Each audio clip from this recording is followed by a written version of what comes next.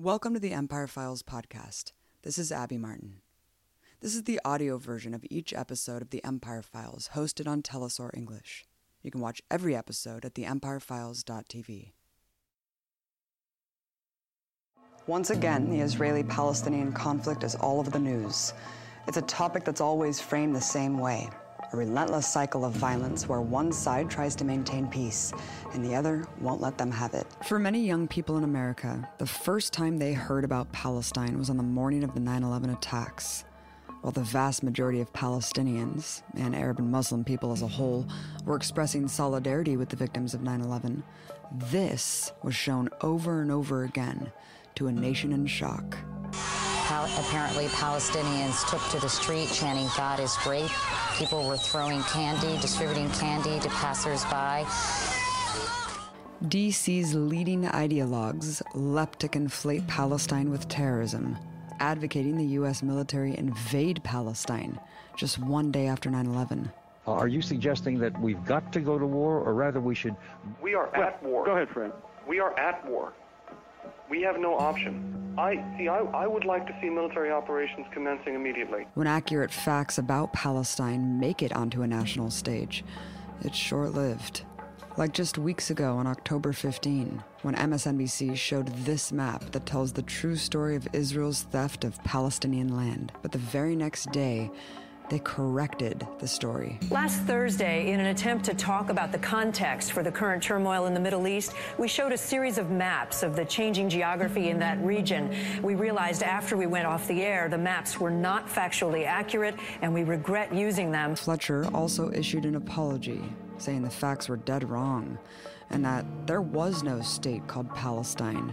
When simply hiding and denying facts aren't possible, the U.S. and Israeli media go into a frenzy of spin to distort the picture of what's happening. Like in 2010, when IDF forces shot at and raided a civilian humanitarian mission to Gaza in international waters, murdering 8 Turkish citizens and 1 American. They took to looping a propaganda video showing victims of the illegal attack as the ones who committed the crime. Mass media presents the story in a way that indoctrinates people with one distorted reality. Let's take a look at a small sample during the latest conflict.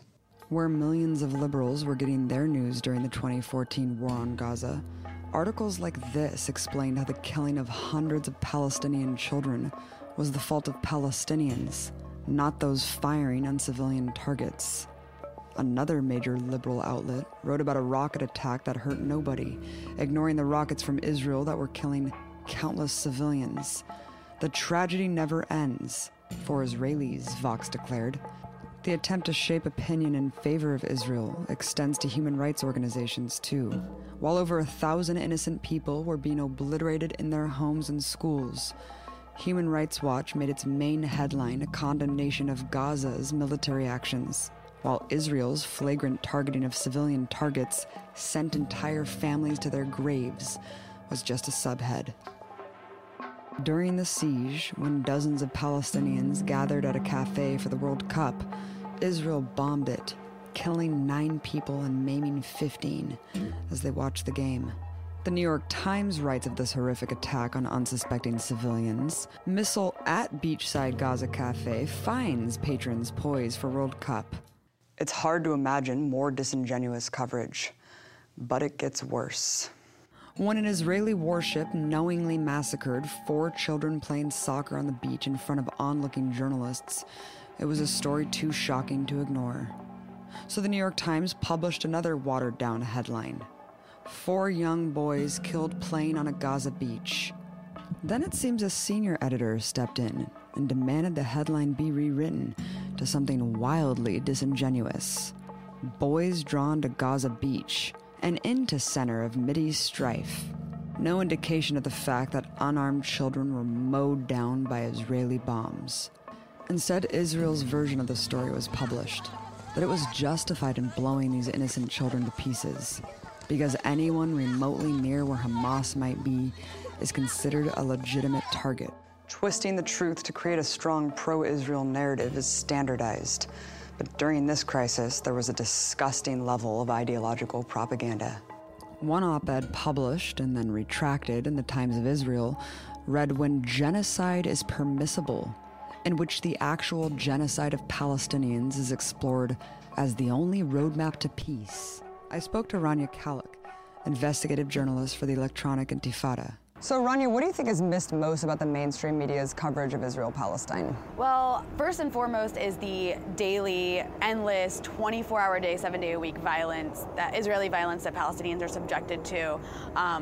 House demolitions, routinely being suppressed, protesting with steel-coated rubber bullets, skunk spray, the ongoing siege of Gaza. Israelis just close off entire Palestinian villages in the West Bank whenever they feel like it. Settler terror, which is a daily reality for Palestinians. You have actual lynch mobs in the streets of Jerusalem that are chanting death to Arabs and hunting for Palestinians to beat. I mean, this is what's been happening in recent weeks. And you don't see, this is completely ignored as though it's not happening, which is utterly shocking. You could imagine the response by our own media in this country if there were mobs of Palestinians roaming the streets of Tel Aviv chanting death to Jews. So why is there so much pressure on the U.S. media establishment, Rania? Because last year's siege during Gaza, I think it was the most apparent when we saw journalists getting demoted, relocated, or even fired for simply reporting the truth. There's also the fact that a lot of the people who are covering Israel or in positions to be covering Israel happen to just be pro-Israel. Like in the case of the New York Times, the Jerusalem bureau chief, Jody Radorin, is somebody that's, she said openly in an interview before that she's coming from a Jewish American Zionist perspective. And she's really embedded herself in Israeli Jewish society where she lives in Jerusalem. She lives in an ethnically cleansed former Palestinian home. Every New York Times Jerusalem bureau chief does. First and foremost, every journalist knows that when you cover this issue, especially in the mainstream, you really do have to play this balancing act because you can lose your career over it. Yeah, I was just going to say, I think a lot of self-censorship, too, from so-called intrepid journalists who are working kind of on the fringe alt-media sites as well. Let's talk about what Israel does to portray Gaza to defense contractors and other business entities, because it's not really obfuscating the reality of Gaza to everyone. It's deceiving a lot of the public, but it's really using Gaza as a commercial to other entities. How is it doing that? Last year, 3 weeks after Israel was finished bombing Gaza, it held its annual drone conference, and many of the international buyers that came, what they saw was a lot of these weapons had been for the first time unveiled and used for the first time on people in Gaza, and that was a selling point. Israel's propaganda machine penetrates every sphere of influence, from mass media to social media. In fact, there's a term specifically for Israeli propaganda called Hasbara, which in Hebrew means explanation. 972 Mag describes Hasbara as a form of propaganda aimed at an international audience. It's meant to influence the conversation in a way that positively portrays Israeli political moves and policies, including actions undertaken by Israel in the past. Often, Hasbara efforts include a negative portrayal of the Arabs, and especially of Palestinians. The more the Israeli military ramps up its aggression, the more it ramps up its Hasbara. During that same massacre in Gaza, thousands of sock puppets and Hasbara trolls emerged online to defend the mass killing of civilians and edit history in real time. One Israeli university has more than 400 volunteers working in a Hasbara war room to argue pro-Israel talking points online.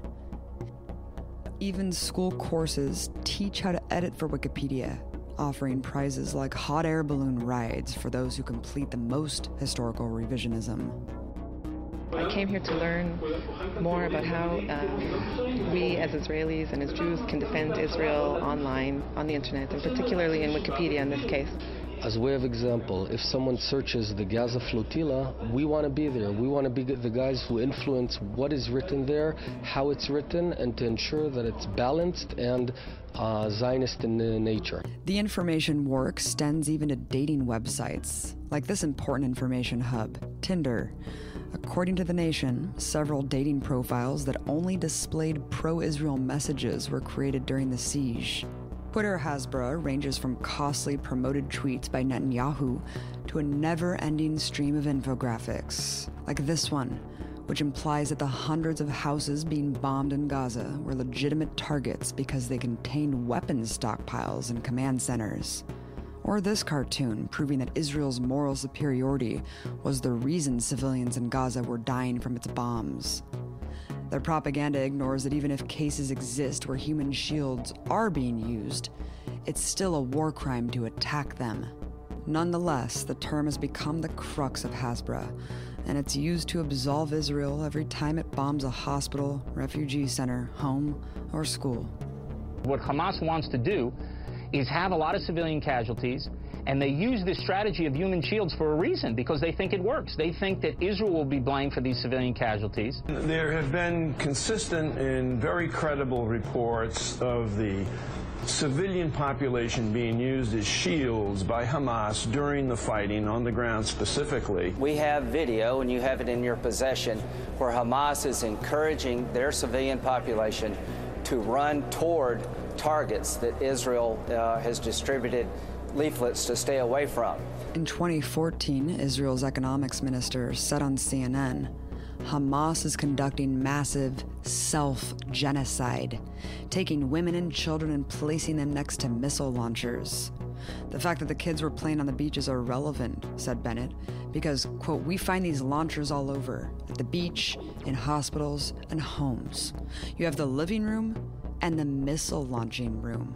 Israel has to make ridiculous cartoons showing resistance forces in Palestine using human shields because it has no actual evidence. Yet the term is repeated without question across the establishment press to justify its bombing of civilians. In The Independent's Myth of Hamas Human Shields, it reads, some Gazans have admitted they were afraid of criticizing Hamas, but none have said they have been forced by the organization to stay in places of danger and become unwilling human shields. Amazingly, Israel is the one with a documented history of using human shields. I spoke to investigative journalist Dan Cohen, who's been on the ground in Gaza for the last 7 months. In the city of Hosea, in the central Gaza Strip, my colleagues and I found M72 light anti-tank weapons, which is a rocket you launch from your shoulder inside a girls' and women's school, partially funded by U.S. aid. And this was actually, we found it in the principal's office, so which points to that Israeli soldiers were firing on Palestinians from a school. It seems to be a projection that the Israelis are making on Palestinians. For instance, in Tel Aviv, there is Hakiria, which is the Israeli Ministry of Defense's central command, and it's in the center of Tel Aviv in a very densely populated area. So by the Israeli military's logic, that makes Hakiria and the surrounding area a legitimate military target, which is, of course, a violation of international, law. In the occupied West Bank, there are religious sites that are inside military bases. For instance, next to Aida refugee camp, Rachel's Tomb, which is a holy site significant to multiple religions, is inside a military base where the military launches attacks on the city of Bethlehem and Aida refugee camp on a daily basis. Talk about what specifically happened in the village of Rafah. There were numerous instances of Israeli forces using Palestinian civilians as human shields. In the city of Rafah, in the southern Gaza Strip, there was one day where Israeli soldiers came to a house, ordered everyone to evacuate, and as the family came out single file line, the father, Abdul Hadi Abu Said, was asked by an Israeli soldier, do you speak Hebrew? When he answered yes, he was shot in the heart and left for dead. He miraculously survived. However, his son, 19-year-old Mahmoud Abu Said, was taken by Israeli soldiers, kidnapped. They put M16s to his back, sick dogs on him, and beat him, and then stripped him to his underwear, forced him to walk upstairs in a house that could be booby-trapped, and proceeded to stand him at windows and lay their rifles on his shoulder and snipe his neighbors. And then they kidnapped him and took him into Israel, interrogated him, and sent him back to Gaza. And when I interviewed him, he was deeply traumatized and could barely speak. And Dan, you yourself were actually used as a human shield by Israeli forces. What happened there? In the Aida refugee camp in the occupied West Bank, where I was living and reporting for a few months in the spring of 2014, one day the youth in the camp drilled a hole in the apartheid wall, and Israeli forces came in, fired tear gas throughout the camp, and snipers took positions on rooftops and in the streets where they were shooting children in the legs. And that day, as I committed to covering the attacks as long as the soldiers were out there. And so in the middle of the day, I, along with 2 Palestinian photojournalists, were taken by an Israeli commander and forced to stand at gunpoint in front of Israeli soldiers as they shot children. Of course, I also, faced these children are firing marbles from slingshots, which, while that doesn't compare to a gunshot, still could take out an eye or something. After that, I was released, and then hours later, as the soldiers were exiting the camp at night, they held me at gunpoint against a wall. I raised my arms and said I'm a journalist, and they forced me to march. And as I was walking away, in the dark, I couldn't see, they threw a flashbang at me, which exploded right in front of my face, and left me, I couldn't hear out of my ear for about a day. The term human shield is nothing more than a racist veil that makes the dehumanizing assertion that Palestinian culture encourages the death of its children. A more rational explanation is that there's nowhere to flee in one of the most densely populated places on Earth, and that every single civilian location is considered fair game to be bombed. However, because of this propaganda tactic, the constant and indiscriminate bloodshed in Gaza isn't seen as criminal or deliberate by the majority of people. But this is a learned tactic. The term human shield has been the Empire's favorite excuse to justify mass slaughter in its wars of conquest.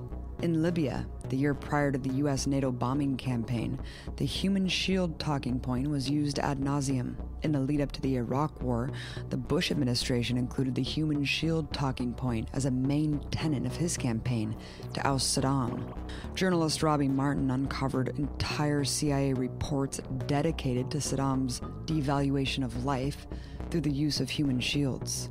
Bush even preemptively tried to justify the enormous civilian death toll he knew was to come with the invasion by declaring the former Iraqi dictator plans to, quote, shield his military and blame coalition forces for civilian casualties that he has caused.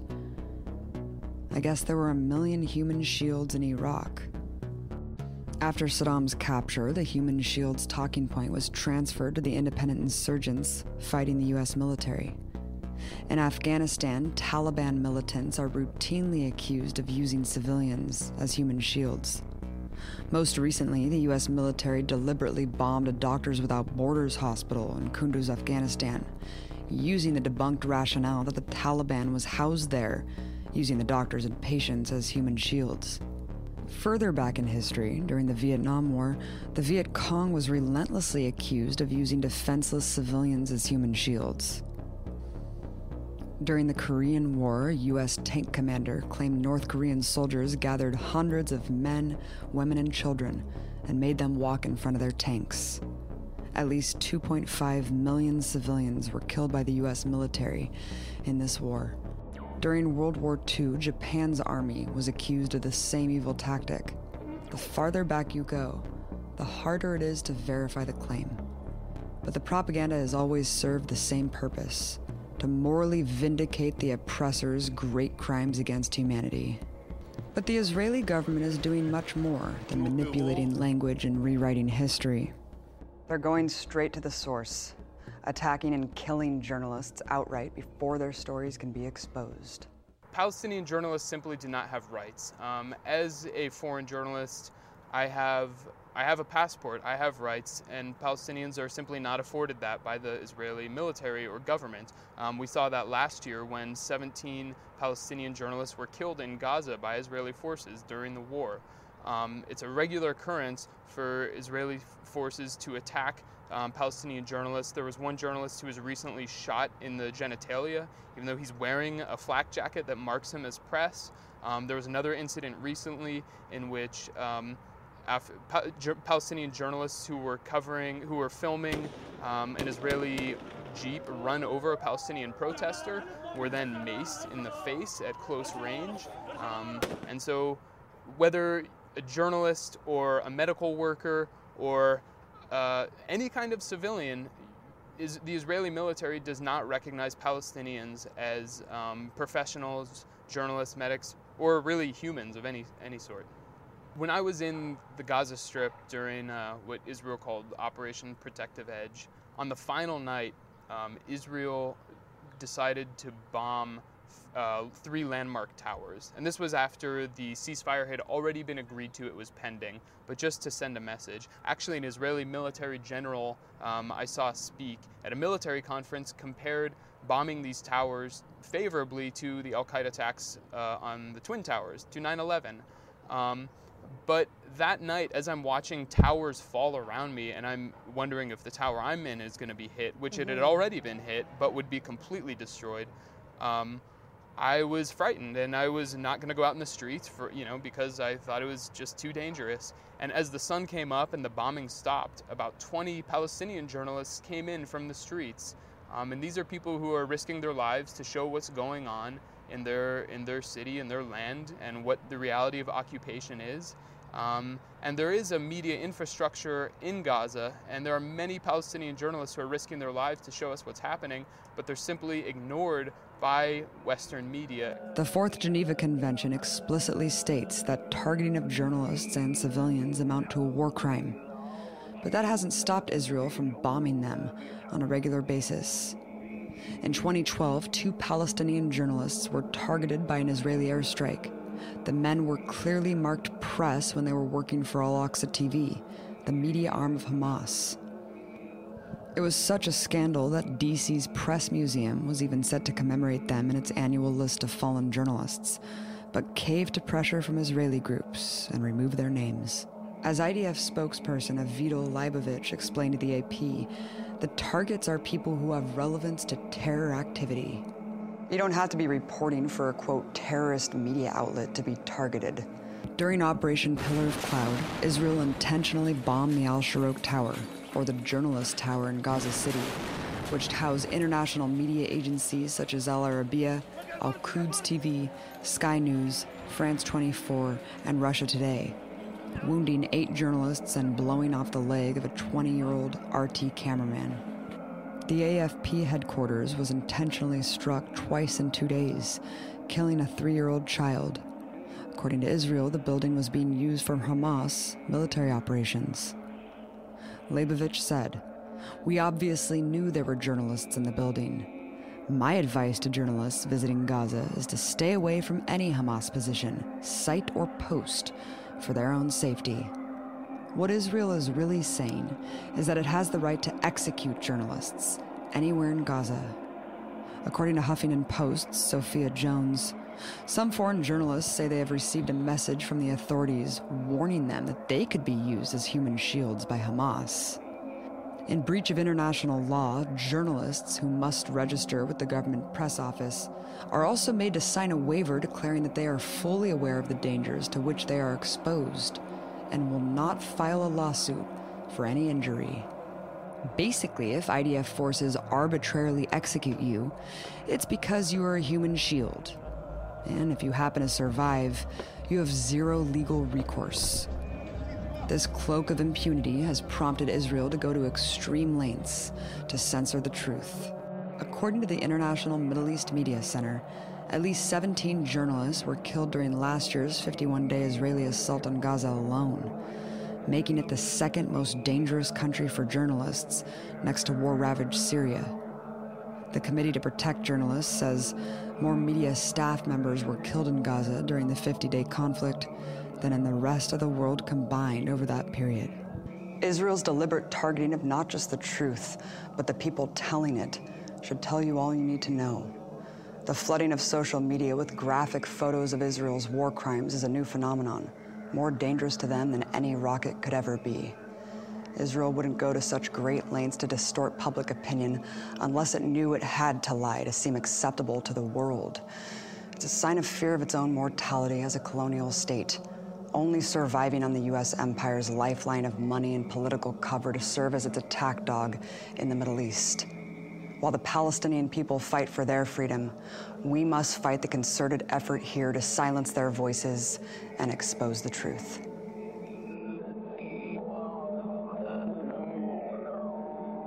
Thank you for listening to the Empire Files podcast. If you want to subscribe to our mailing list, please sign up at theempirefiles.tv. We want this show to be a resource for those fighting against empire both here and abroad. Let us know what you think on social media. You can find us on Twitter at Empire Files and Facebook at The Empire Files.